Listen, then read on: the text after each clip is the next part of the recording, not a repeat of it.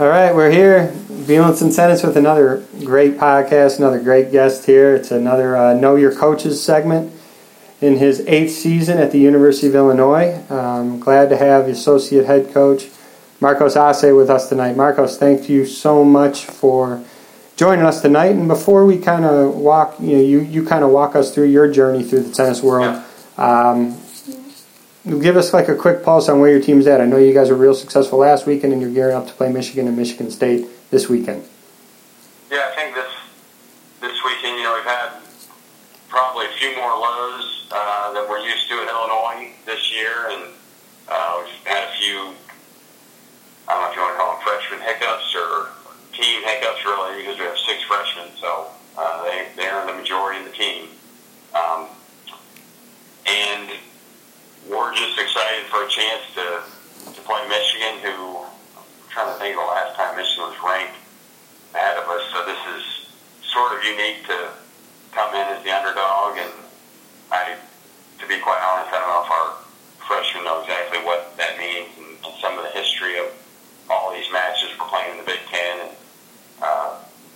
that's where it's up to the upperclassmen to educate them a little bit, but I think Aaron Hiltzik had to sit a couple matches from just tenderfoot and things like that, so he's coming back, and I know he's extremely anxious to get on the court, and he's been working hard, and the team's just excited to kind of start putting it all together. We're getting to the place in season where, it's time that if we're going to be putting it all together, it's time to do it. And I certainly think this team is highly capable and ready, and our team still believes we're one of the top teams in the country, so we're anxious with each match to kind of steer the ship back in the right direction. Yeah, and I know you and Brad will have those guys ready, and you guys got such a talented squad, so I'm sure there'll be very, very positive things ahead.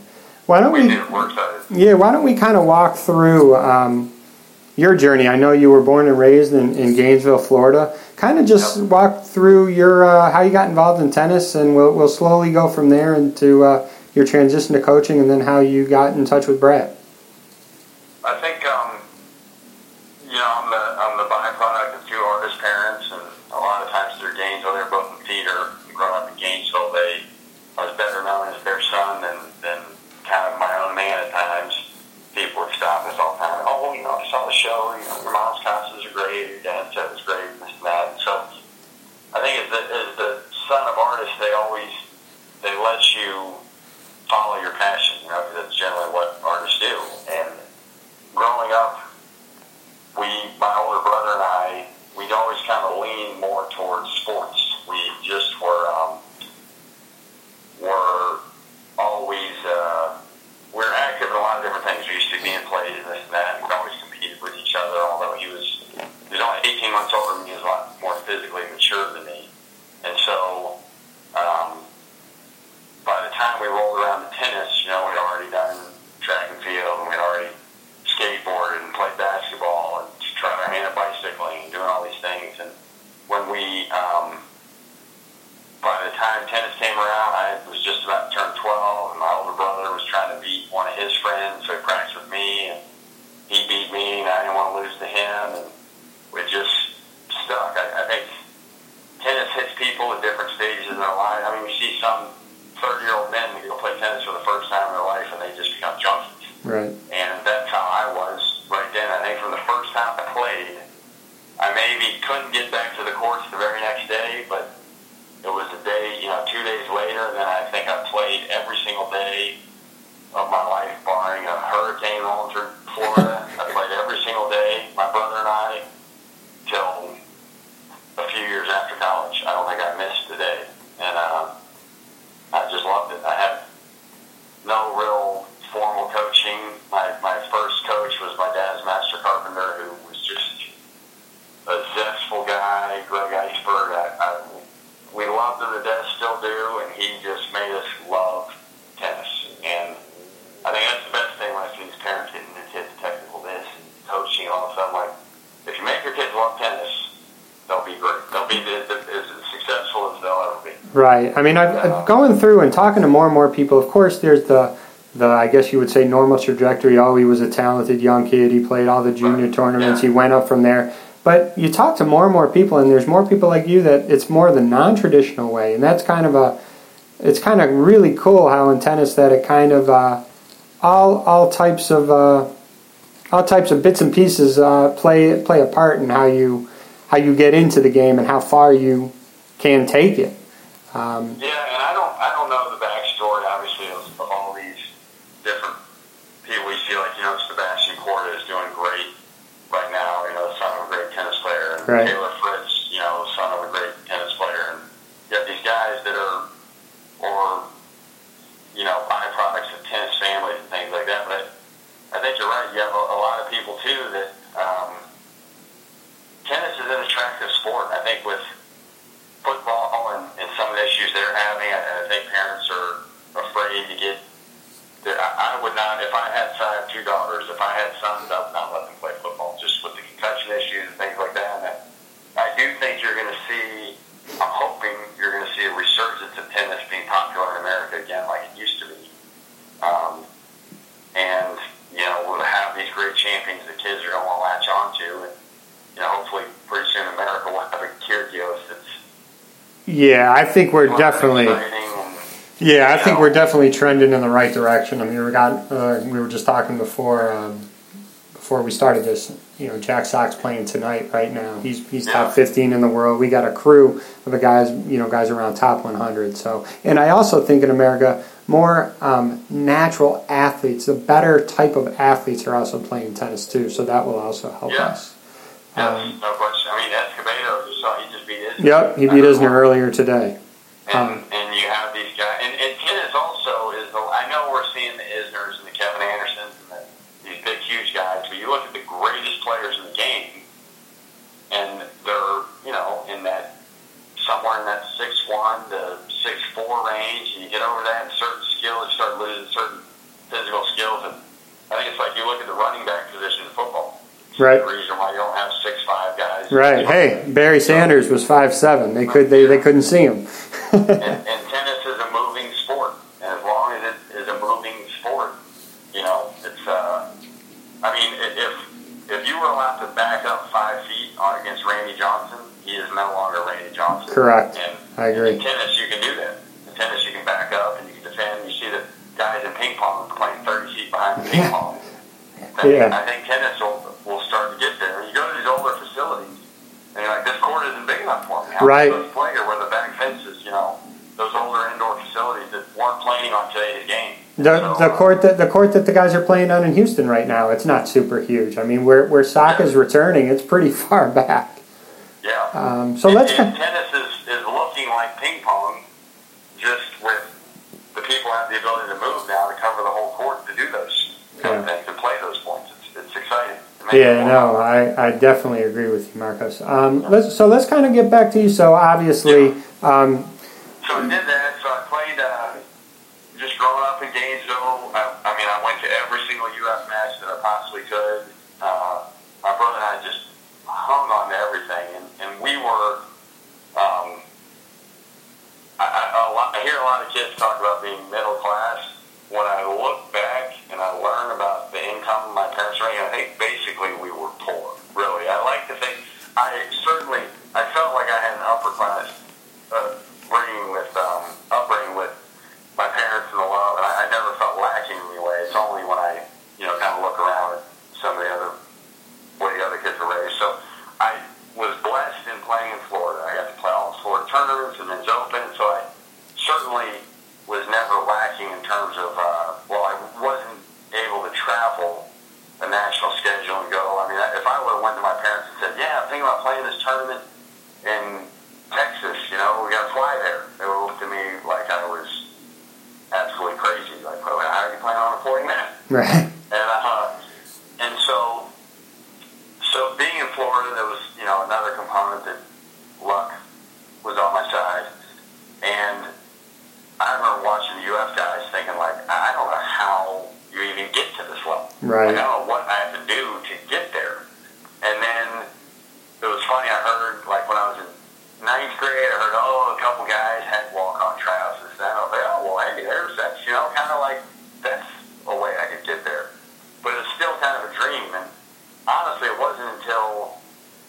I was in 11th grade, and my older brother started talking about trying out for the team, and I became senior. He tried out for the team, didn't make it, but was pretty close.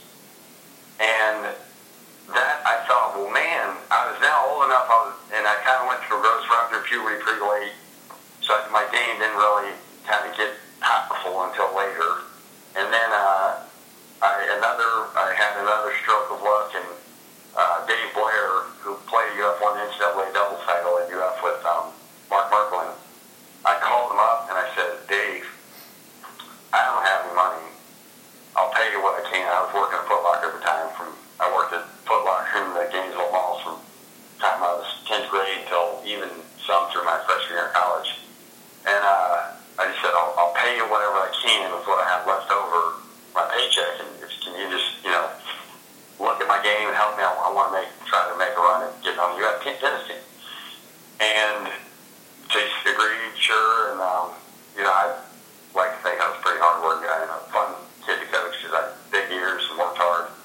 And he talked to Ian, which I know for him at the time that was a pretty big solid he did for me to talk to Ian. And so Ian gave me a tryout period a little more expensive than most of the others. I think I had a game that excited people just because big kid, big serve, hit ball hard, and had a lot of good physical qualities.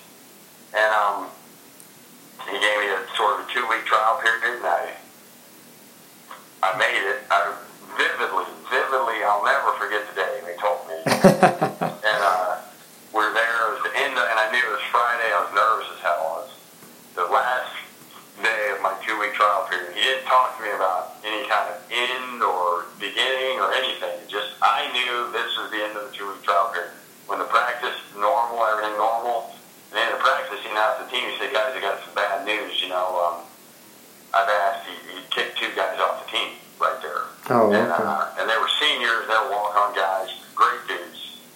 And he said, but I got some good news too. Marcos is going to be joining us, and I tried to play it off cool, like sorry guys.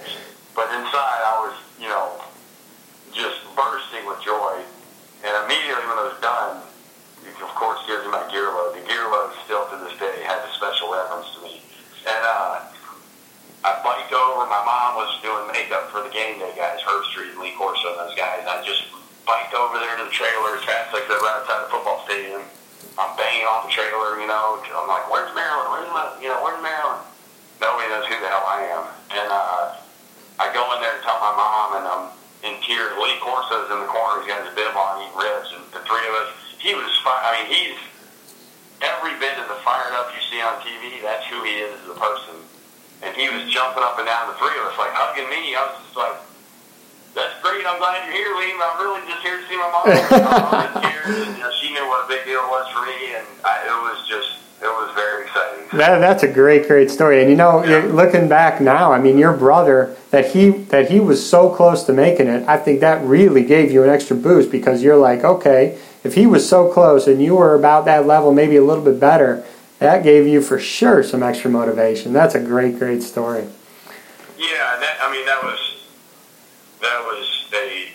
a micro dot of the things that he did for me through the years.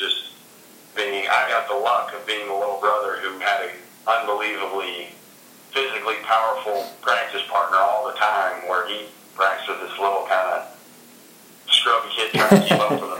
Couldn't hit real hard, but that's what older siblings sign up for that, man. That's good stuff. Yes. So you obviously had a really good experience at Florida. Moved your way up a bit in the lineup. Anything stand out that you want to discuss before we kind of go into your transition to coaching? Was there any one match? Was there any one year in particular that you wanted to highlight? Well, my time in Florida was I was blessed. When we came, I've never been much of a rankings yet. We're somewhere in the low 20s, maybe high teens, and I came on the team. Had we been a top 5 team, I don't know. Who knows what would have been in place if Ian would have taken a chance with me. We just had an unbelievably great, solid group of guys. Jeff Morrison ended up being the #1 player in the country. Justin O'Neill Jeff Morrison, if he was chimed in on this conversation, he might tell you, well, Justin's better than me. And Justin was amazing. Nathan Overall, we're just right down the line. My doubles partner, Dylan Mann, was awesome. Trey Adcock, I still to this day would not be as competitive as I am if it wasn't for him. He was a shyster in every bit of the work, but made me better. And, Will Brown, Matt Barron, Troy Hahn is coaching Jack Sock right now. We just had an awesome group of guys. And the older crew that I had, Jack Wiggum and Amar Alsado, all these guys were just great. My last year there, we finished 2 in the country and made the semis, NCAAs, and I was predominantly doubles player. It was just fun. The team, it's funny, one of my doubles partner told me a few years ago, he said, I don't know if our life would have been different if we had won the national title, but we were certainly a team that was committed to winning the national title, and we practiced and spent our whole year dedicated to that. He said, really at the end it was kind of the process of believing we could do it, training like we could do it the whole time, and being there.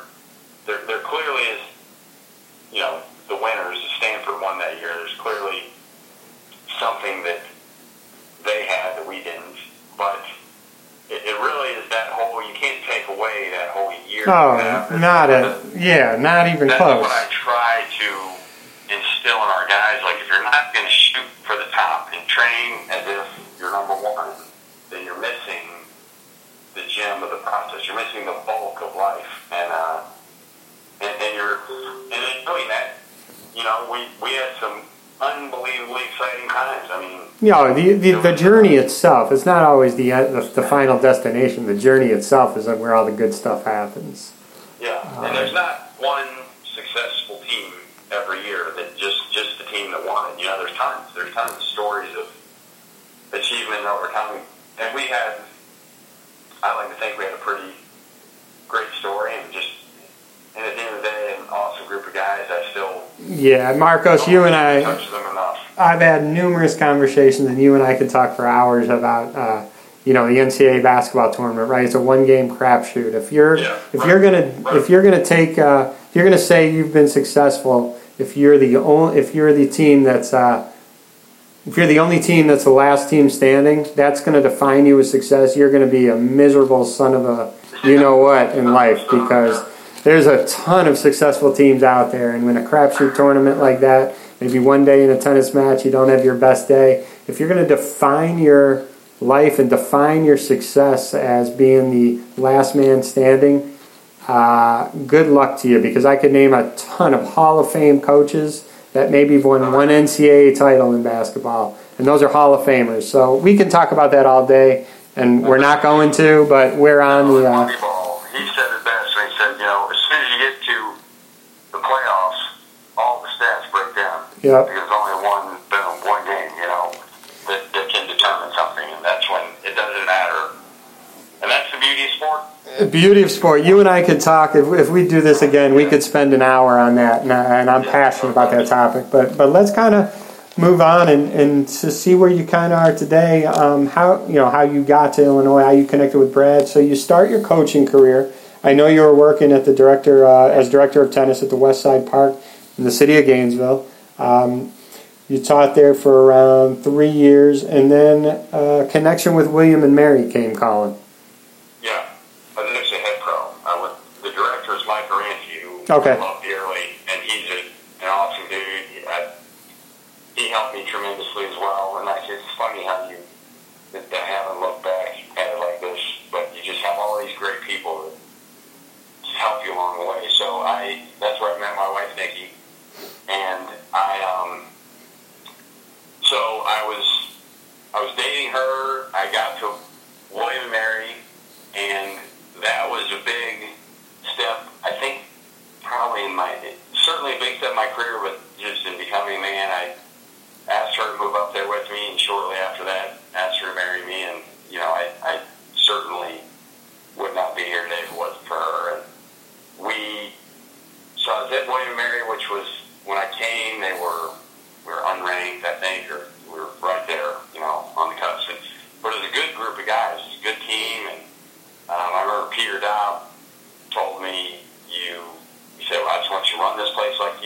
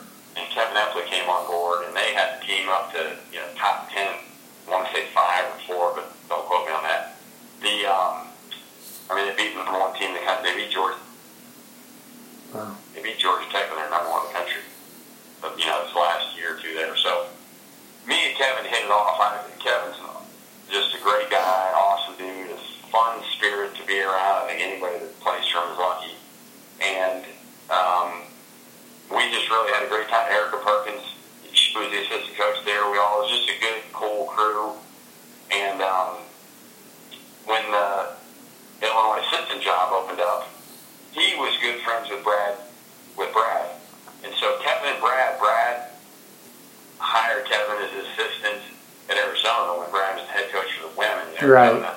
Right. Then he left to Fresno, and then Brad got Kevin the Fresno women's job, and that's when I met Kevin when he left Fresno to come to William & Mary. So he had told me about Brad. I had never even met him, talked to him on the phone, nothing. I'd seen him around one time. I actually remember seeing him and Kevin Anderson in De Palmas, Georgia. They were eating there for the NCAAs, and we had a team there. Our William & Mary team was there playing. And that was the closest I ever got to saying a word to him. And I just kind of knew it. I was like, oh, I think that's Brad Dees. You got the Illinois job. That's right, you know. And I just heard he was this crazy kind of workout nut, and wild and all this stuff, you know, physical, just crazy man. And I always like every story I always heard about Brad. Some people would tell me a story like trying to knock on him, and I was like, oh, you can knock on that if you want. That sounds kind of cool to me. If I could do that, I'd like to hang out with him. Right. And so Kevin is the one that linked us up, and he kind of just said, Marcus, you need to work for Brad. He said, Brad, you need to hire Marcus. And so I met him in Kalamazoo. We drove back from Kalamazoo together for my interview. And I think I mentioned to you before, I always, in recruiting and just kind of relationships in life, I always say that someone I can be a 6-hour car ride with, it's, you know, probably someone I want on my team or someone I want involved. I want to be involved with that person somehow. So me and Brad, you know, we kicked it off with nearly a 6-hour car ride. And chatted the whole way, talked the whole way, and just had a great time. I mean, he was, I don't want to say the guy I knew because I didn't know. You know, I had a couple stories here and there and some stuff Kevin Epley told me about him. And I actually saw Kevin Epley, Brad, and Jeannie Jones, who I later got to know well, and there's another super dude. They all went to New Zealand together with Jeannie and saw the sights and did helicopter tours and glaciers. So I saw all these pictures. But I thought, like, kind of got to witness Brad's vacation in New Zealand through Kevin Epley. And so we just had a lot of, I don't know how you want to call it, I had all these stories through Kevin about Brad. And he had a similar upbringing to me, you know, kind of grew up in the park system, playing and tennis, you know, sort of in and out of tennis and phases in his life. And a lot of the same views that I did in terms of, you know, what makes a good tennis player. And it's funny how oftentimes in college tennis you hear about the assistant and head coaching relationships, how, you know, you'll hear it just goes, I just got to get out of there. This guy's, you know, we don't see eye to eye and all these things. And it's really, I was used to it a lot with my parents, and just, we call it creative differences, you know. And my parents, so many times, my brother and I would come down and we'd think my parents were fighting, you know, like, is everything okay, you guys fighting? And then you talk about the show. And they were yelling, screaming at the top. Both of them were yelling and screaming at the top of their lungs, but they really were just passionate about what they were talking about. And you have these creative differences that go on and with the coach and assistant coaching relationships that sometimes go sour. And Brad and I, we certainly have our creative differences, but it's we always can speak our mind, and rarely do we not see eye to eye, which is, it's funny in tennis, you know, people have so many differing opinions that it's, I don't know, I think it's rare to find, and I certainly consider him friend more than a co-worker or whatever you want to call this. Yeah, no, I think a lot of head coaches, if they're just going to hire an assistant coach and just agree with them all the time, 100% of the time, what good is that? They're hiring someone to maybe help them see something in a different light, add some value, obviously. If you just want someone to agree with you, you're limiting yourself, because then you're only looking at one thing the same way every single time. So I think a good head coach would value an assistant suggesting an alternative way of looking at something, and then you kind of discuss it from there on. And obviously you and Brad have had a very, very successful relationship. You guys have had very successful teams, and you're continuing to do so, and adding Ross to the mix. I know Ross a bit too. If I could just say, Ross, you and Brad are first class, and it's been a pleasure knowing you guys and talking with you guys. You guys do it the right way, and there's a reason why you're very successful, and it's all because of the way you guys act in your manner. You're very professional, and it shows. It shows. I appreciate that. Thank you. Thank you. Yeah. So before we wrap this up, like we said at first, I know you got Michigan and Michigan State this weekend.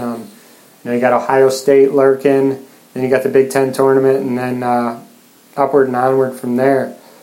Any final thoughts on you and your team, Coach Dancer? Anything else before we wrap this up?